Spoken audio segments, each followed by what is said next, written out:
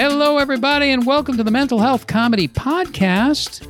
I'm your co-host, Ed Krasnick. My co-host, Jennifer Kolari, coming along in just a second. And this is the show where we talk about mental fitness. We talk about mental health. We also practice skills, because without skills, what have you got? You've got what you have now, which is insanity. You have total insanity. With just a little bit of practice, a little bit of awareness, and a little bit of making choices consciously, well, you can really change your relationship with your thoughts and feelings. And that's really kind of what mental health might be. I don't know. I don't know what it is. I like our old friend Marcus Aurelius, who said, the quality of your thoughts equals the happiness of your life.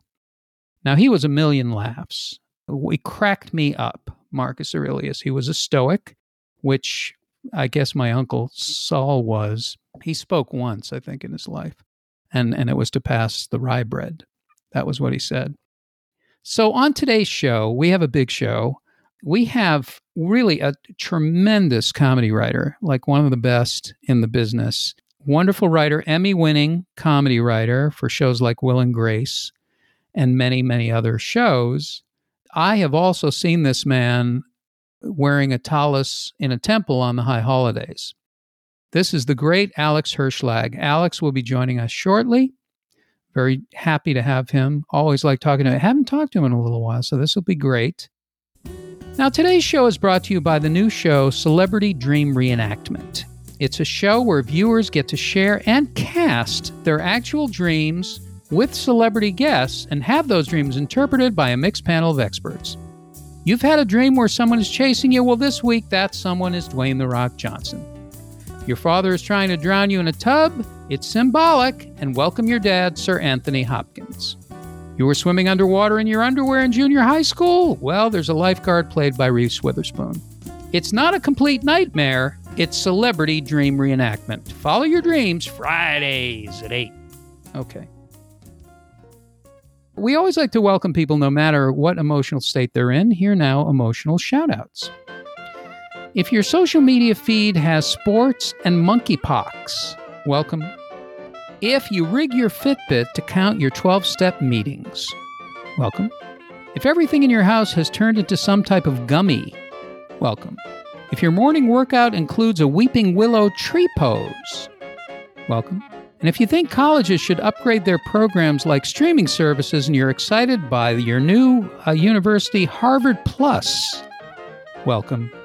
And if you're beating yourself up even now, there's always a place for you, right here on the Mental Health Comedy Podcast.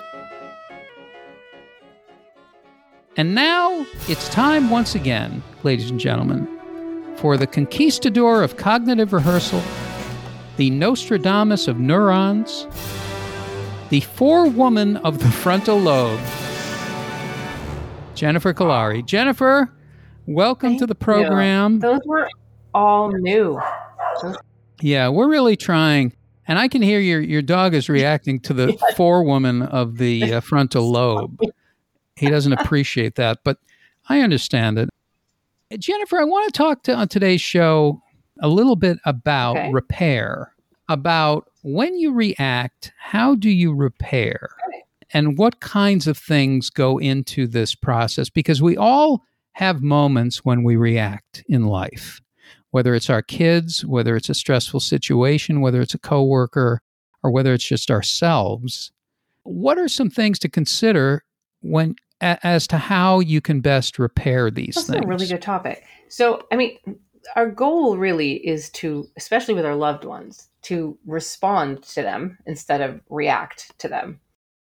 But there's a lot of things that go on that way, in order to manage that. So your own sense of your emotional regulation, right? Knowing how you're feeling, using strategies to keep yourself relatively calm will actually really help, because if somebody walks in at the wrong moment after you've just had another moment, they're going to get it. And it's going to be a very different experience if you hadn't been upset about it, right? So everything's intersubjective. So we're sort of reacting to each other all day long. We're interacting with everyone based on our own successes and failures and fears, some of the deep stuff, but also some of the surface stuff. Like, did we have a good sleep last night? Do we have our coffee yet? Do we have a fight with our teenage daughter in the car? And so just knowing throughout the day, where am I on my emotional scale? Am I at an 8? Because if I'm at an 8, I got to calm myself down because somebody, walking towards me is not going to get the best of me. So really just knowing kind of where you are emotionally helps a lot. And if you're at a high number, use some strategies to get yourself to a lower number. And when you blow it, because we all do from time to time, you go back and you repair. And you say, you know what, yesterday when if it's your child and I yelled at you and told you to go live at the neighbors, I didn't actually stop and think about how upset you were that you had to wear whatever. It's like it's taking some time afterwards to think about what you think that person was going through. What could their perspective has actually been? Step into their shoes, metaphorically, and then go back and repair. And beautiful things can happen from that. Some really wonderful things can happen from that. I think some of the best things happen, and because that's when honesty opens up. And then it also gives the other person license to say what they experienced and say what they felt without reservation, because you're being vulnerable, you're being real. You're saying, look, this happened. Today, for example, I was on a chat with a lot of company people all over the world, and I didn't think that the people on the chat, I thought it was just my little group. And so I made a comment that, could have been interpreted as inappropriate. I went through Elizabeth Kubler-Ross's 5 stages in like 2 seconds. I did. I thought I was going to be, it's how your brain works. I thought I was going to be killed. I thought I was going to lose my job. I'm dead. I'll never work again, And I started my apologizing.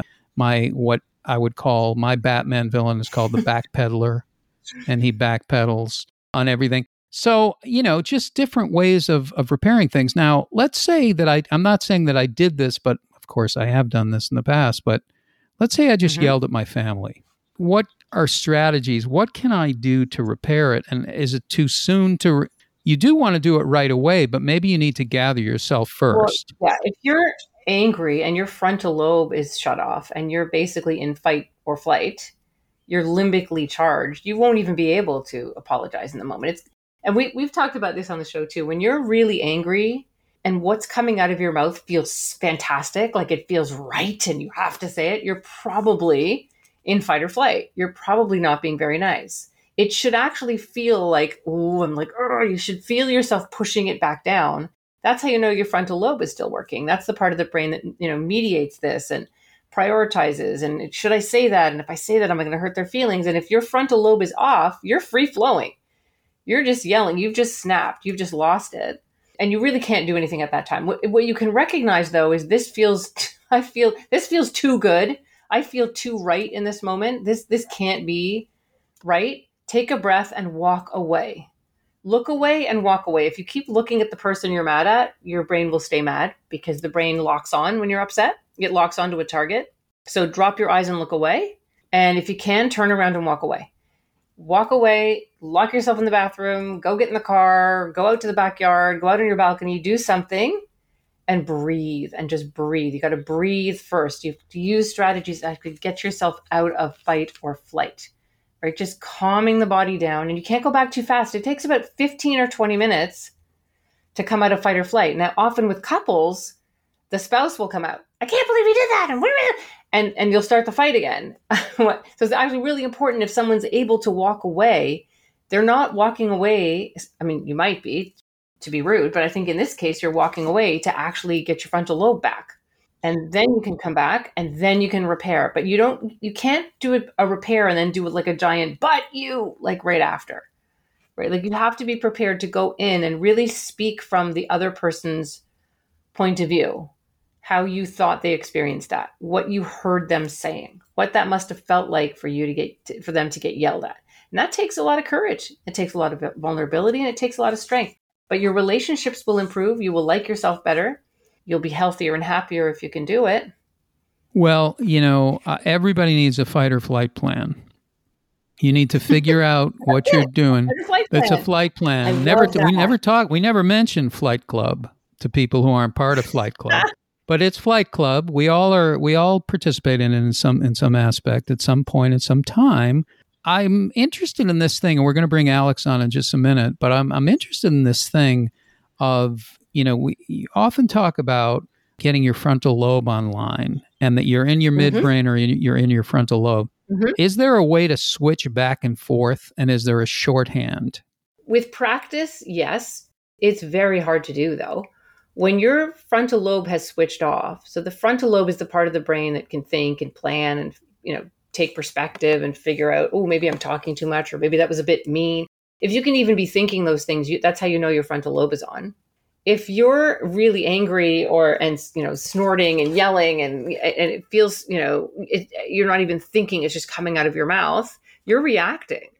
You're in fight or flight. So there's a part of your brain that literally overrides the frontal lobe. It actually literally shuts it off.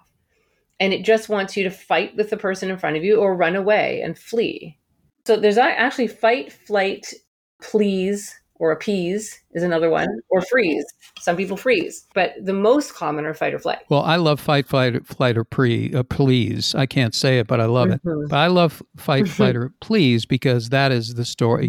That is the old story, which is that's what I've done for I did it much more when I was a kid, but I still do it.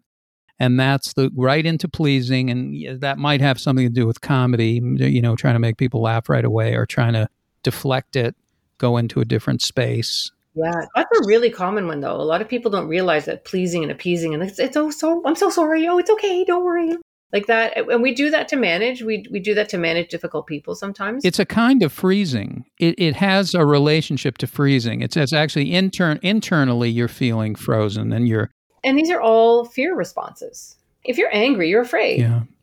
If you don't feel afraid, feeling angry feels way better than feeling afraid, but you're still afraid. And it's using that very primal survival system in the brain.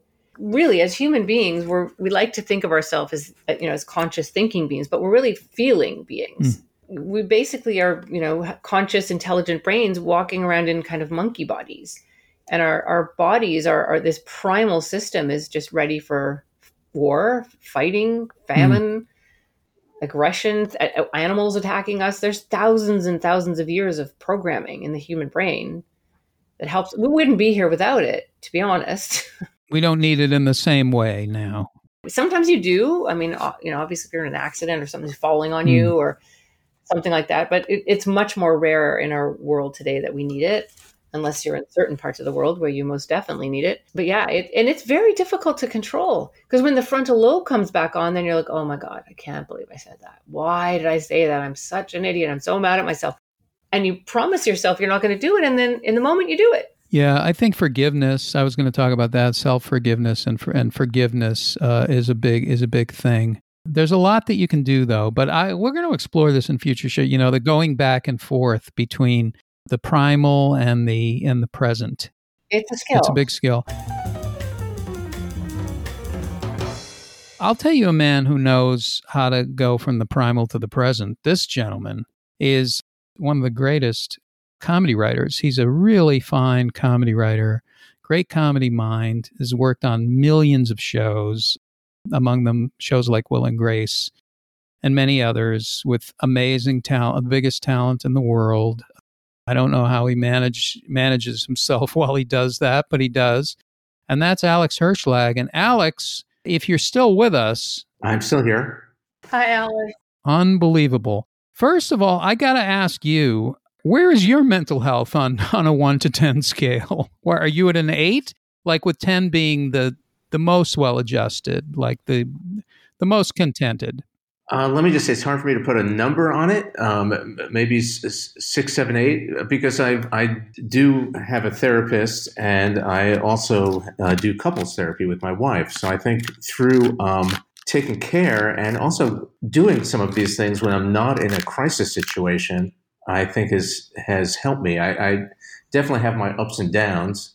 I also have like low dosage of Lexapro going through my body right now. Do you have any on you now? And if I do a drive-by, can you just toss it? I think it was just COVID, elections, politics, all sorts of things kind of just beat me down, and not having a job and whatever. So it was interesting to sort of realize that I had this thing, and then when I started taking it, the lower dosages I take is that I still feel things. I still have ups and downs, but I don't get to a place. That's why I'd say 6, 7, 8, where I don't beat myself up. I could have the feeling and then let it go, not live in that feeling, not live in that.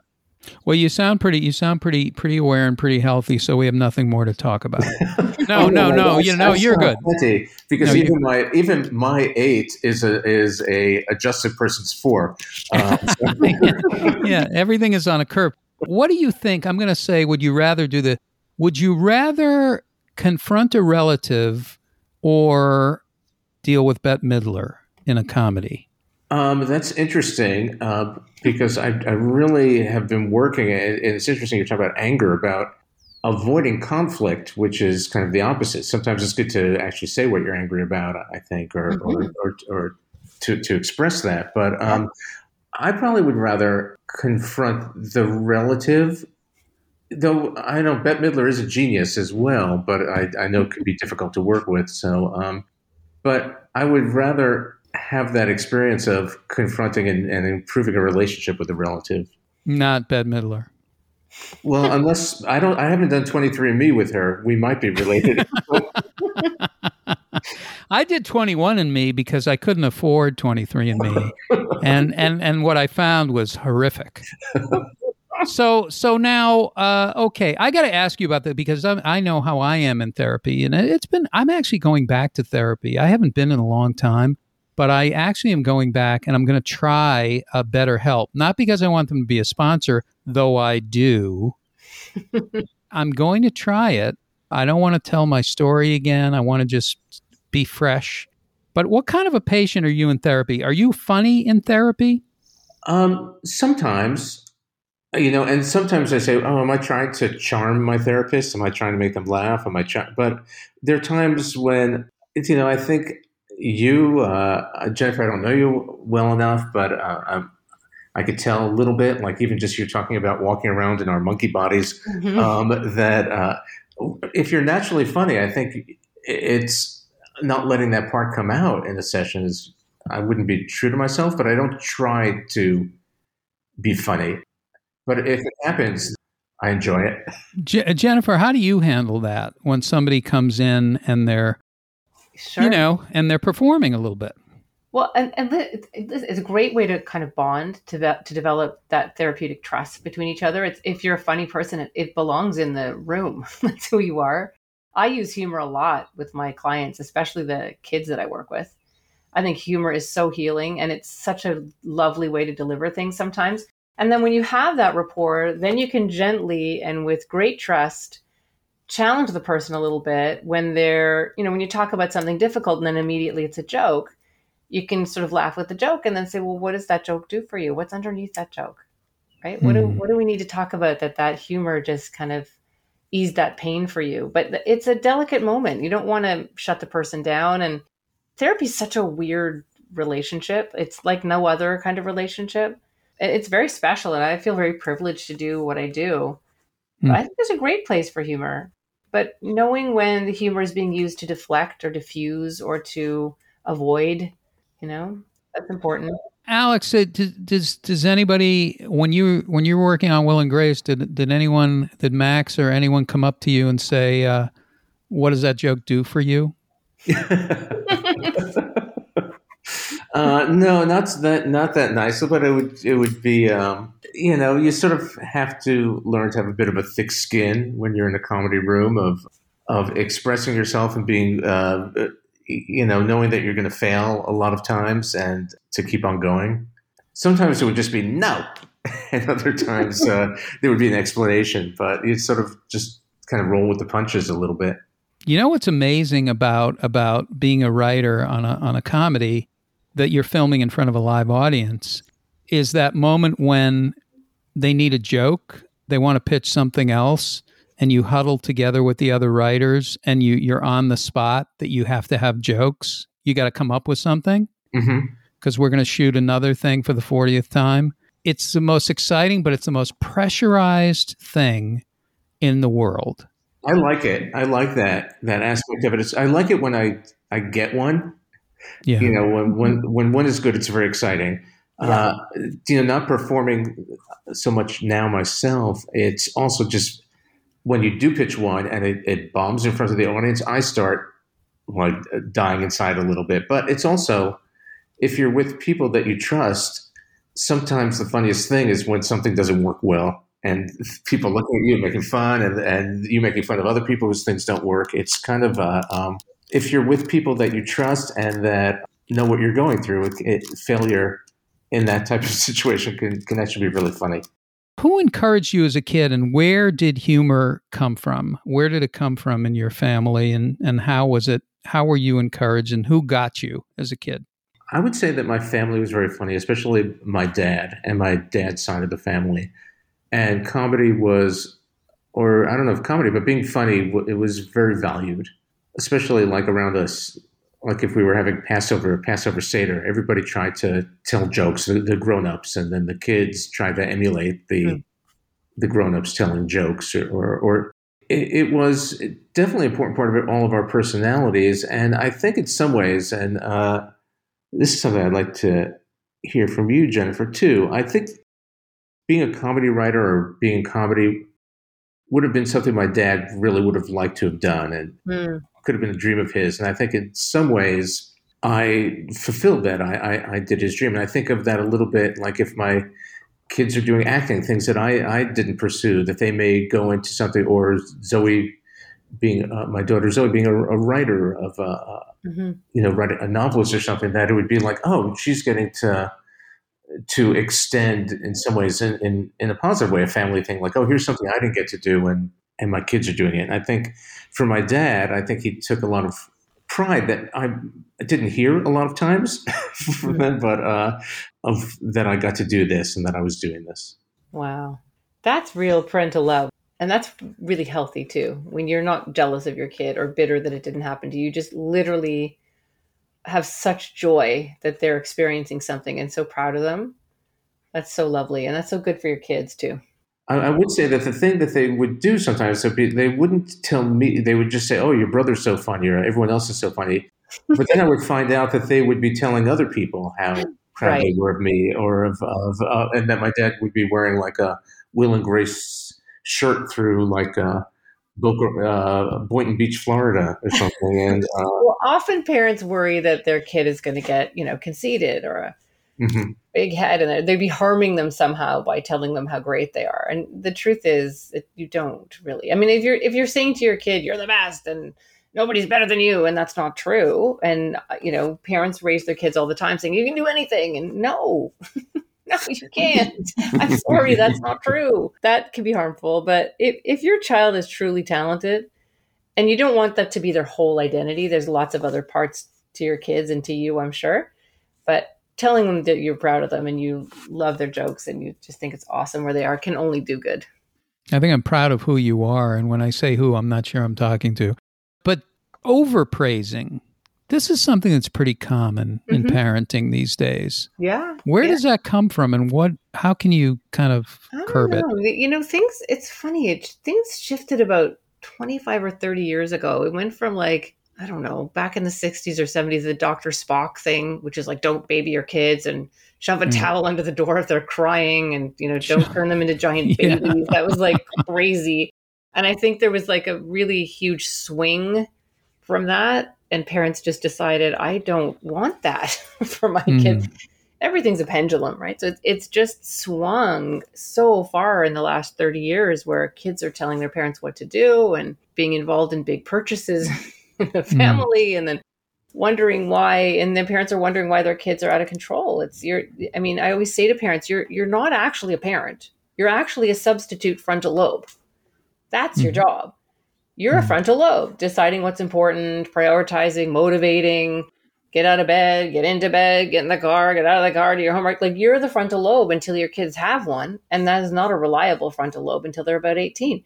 So parenting is really hard, but we sort of for a while forgot that we were frontal lobes and let our kids make all kinds of decisions. And as a result, and this is certainly pre-COVID, kids' anxiety was through the roof, mental health issues were through the roof, behavioral issues, emotional regulation issues, because the kids felt like they were in charge. And it's interesting, I talk about, and it's different now because kids don't even watch TV anymore, but when I was a kid or when we were kids, there were shows where there was nice family hierarchy. There was chaos, things would happen, but the parent had the answers, or the grandparent, or some nice neighbor. Like, there was an idea that adults actually knew what they were doing.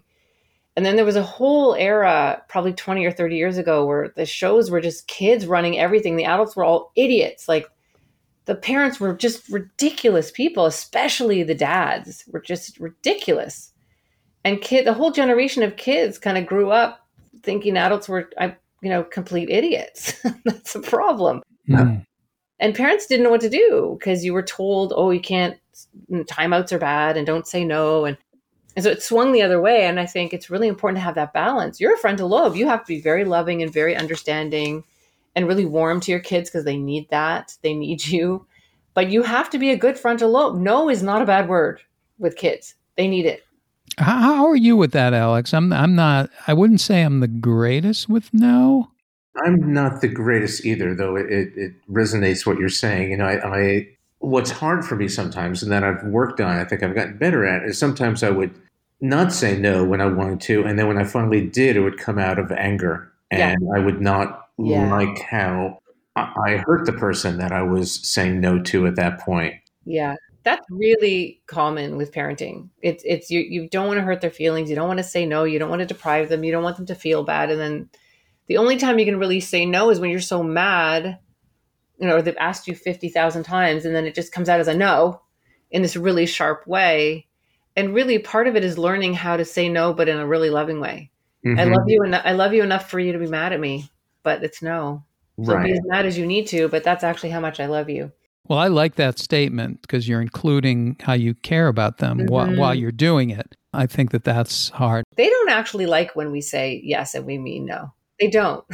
What would your kids say about you as a dad, Alex? Well, how would they describe you as a dad? I think because we have them right here off stage, so they're listening in a soundproof booth. So go ahead. I was wondering where they were. Not that much though, so maybe I'm not that good a dad. Nice. Though I think they would say that I'm, and in the best way that I'm there, I'm present. I'm there for them, and I do things for them, and they do have a different relationship with their mother than they do with me in some ways. Like they will go to her. Sometimes they'll go to her, even if I'm there too. If I'm in the same room, they will go to her rather than to me. And she's an exceptional mom, and just with an amazing amount of empathy and emotional intelligence, and so on. I don't blame them. I think I learned from her and stuff, but I think they would say that I'm funny, I'm present, I take care of things, and that I try to keep my promises. So that's awesome. The present part is really the most important. That's all kids really need. Huge. They really do. And it's interesting. I see all these dynamics all the time in families because parenting is mostly what I do. And there's a study done, and I don't know offhand, but it's something like only 9% of kids would prefer to go to their dads versus their moms when they have a real problem. I work a lot with dads on how to help them kind of listen. Dads like to fix often. So your kids will go to the dad way more than the mom when they want a solution for something. But if they just want to vent, they'll go to their moms. And so kind of learning how to do that sort of, I teach parents how to use a listening technique that is just deep listening. And you don't have to have a solution, really. You just have to be there. Do they go to moms because they feel safe with the mom? They feel like the mom can handle whatever emotions they have, and maybe the dad can't as much? It's interesting. No, in fact, I would not say that, because often the moms get really upset by what the kid tells them. Like, it's hard on the moms. Yeah. And the kids don't care. They're like, one kid just finished with mom and the other one will come in and tell them there are problems. So not necessarily, I don't know. I feel like sometimes moms are more willing to stay in the pain kind of with their kids and listen. And this is very generalized. There are dads who are fantastic at this, and there are moms who are terrible at it. But dads tend to go for the solution. Why are you telling me this? Yes, that's right. Let's come up with a solution. Like, why? Yeah. I feel such a sense of responsibility that you're telling me this. I have to fix it. And a lot of times they don't want to fix anything. No, and there's no need to fix. And that's what exhausts you. What exhausts you is that you think you need to fix. You don't need to fix anything.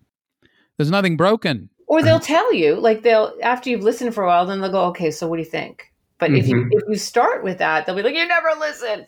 You're not listening to what I say. I love to help both parents kind of get really good at these skills. So together you kind of come towards the middle. Because sometimes too, like dads often get to enjoy better behavior with their little kids. And moms are like, the kids are running around and one has their pajamas on, the other one took them off, and then they're running around the hall and they don't listen.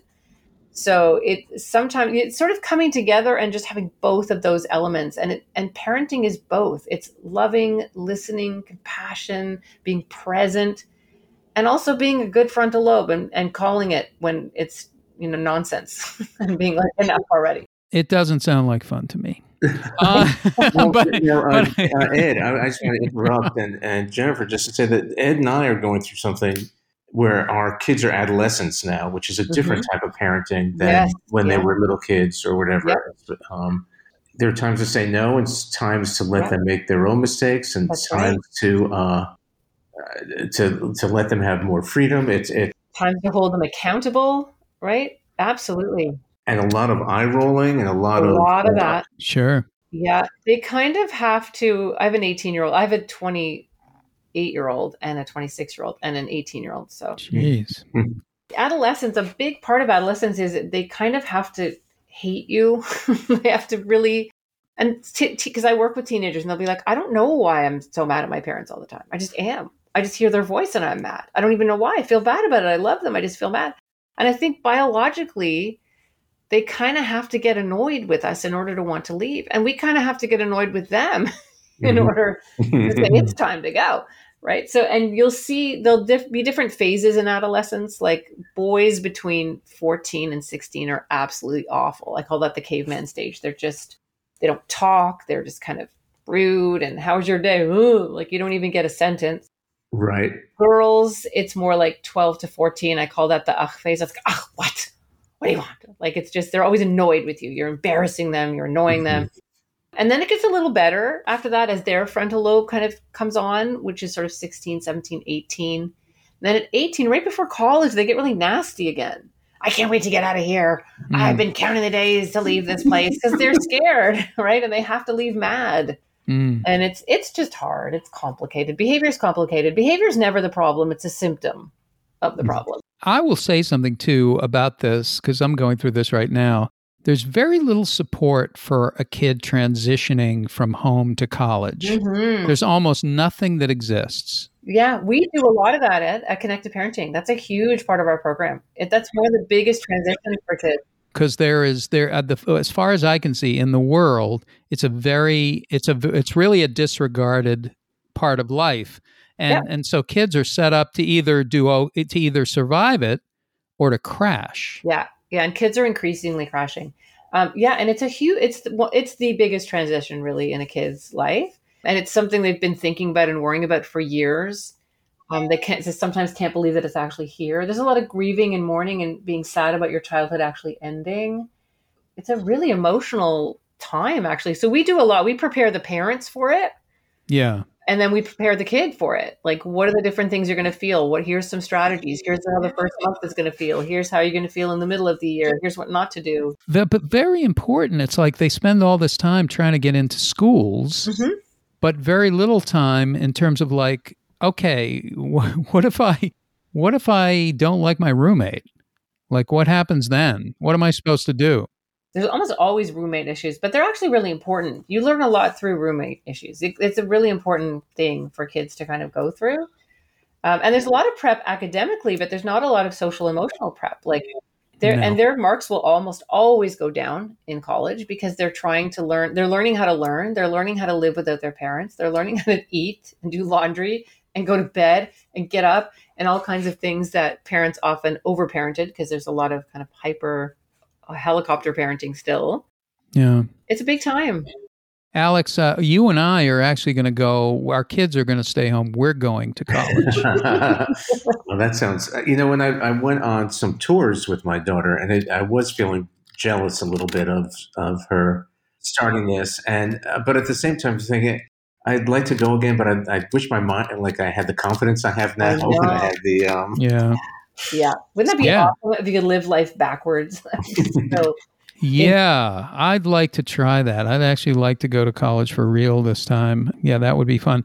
Alex, what's something that you're working on, is something that you're trying to improve in your own mental health and show your work? No. And what what is there one thing that sort of trips you up, or anything that any obstacle that you're trying to overcome? I just want to get this in, and then I have a funny rejoinder. No, I don't. No, you could have a funny rejoinder. I'll tell you, I was trying to think about this, and you ask me on different days, I'll give you a different answer. Finding the balance between being an informed citizen and getting so caught up with what's happening in the world that I go into, I just feel really down, and I bring my family, I bring my wife down and everything, of just saying, here's this other awful thing that just happened. Here's something. It looks like they're getting rid of Roe versus Wade. It looks like Donald Trump is never going to be punished for what happened. It looks like climate change is getting worse. The stock market is crashing. Whatever. That, to find ways of not letting these things take over my life.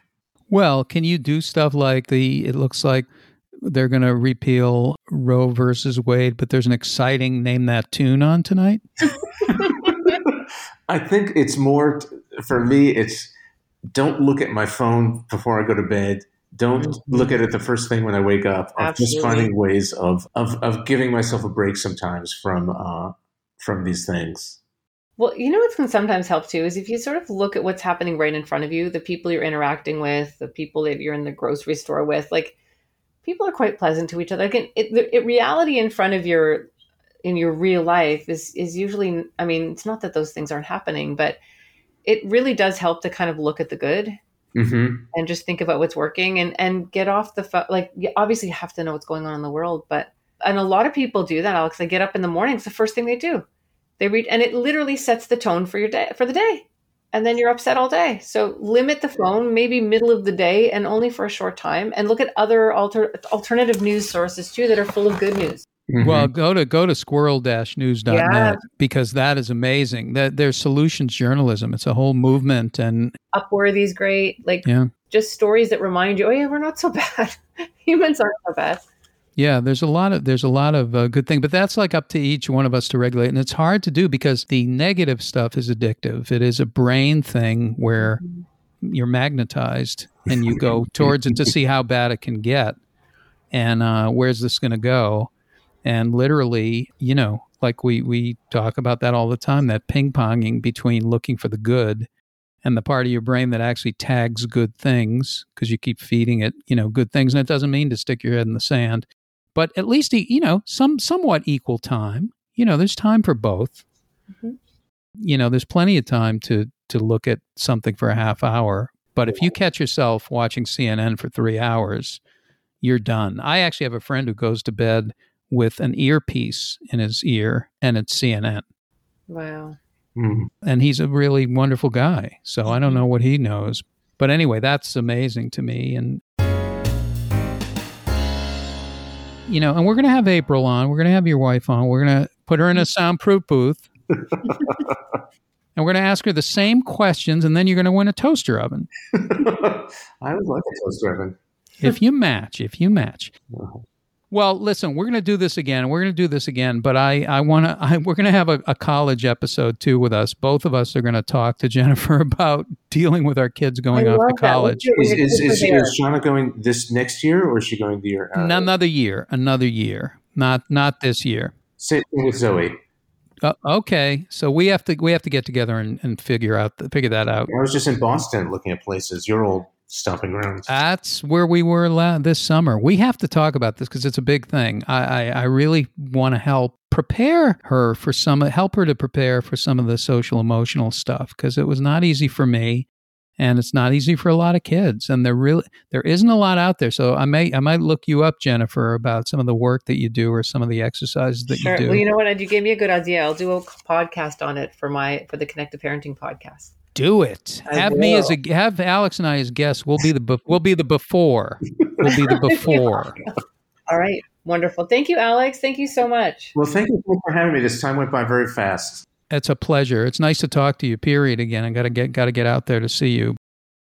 Alex Hirschlag, everybody, thank you so much. And thanks to Jennifer. Thank you so much. And I want you to go to Connected Parenting if you can. One of Jennifer's books that's great it's called You Ruined My Childhood. And it's a primer for... You're ruining my life. You're ruining my life. Yeah, not my childhood. That's another one. That's a sequel. That's my next one. Yeah. Next one. But go to connectedparenting.com and you can find these kinds of books, media. Her podcast is great. And also all kinds of classes and services for parenting and self-parenting. And find us wherever you get your podcasts. Go get us wherever you get. Give us a review. Share it. Write us. Write to Ed at makelightmedia.com, makelightonewordmedia.com, and look for the good. Keep coming back. It works if you work it. I'm Ed Crasnick. We'll see you next time.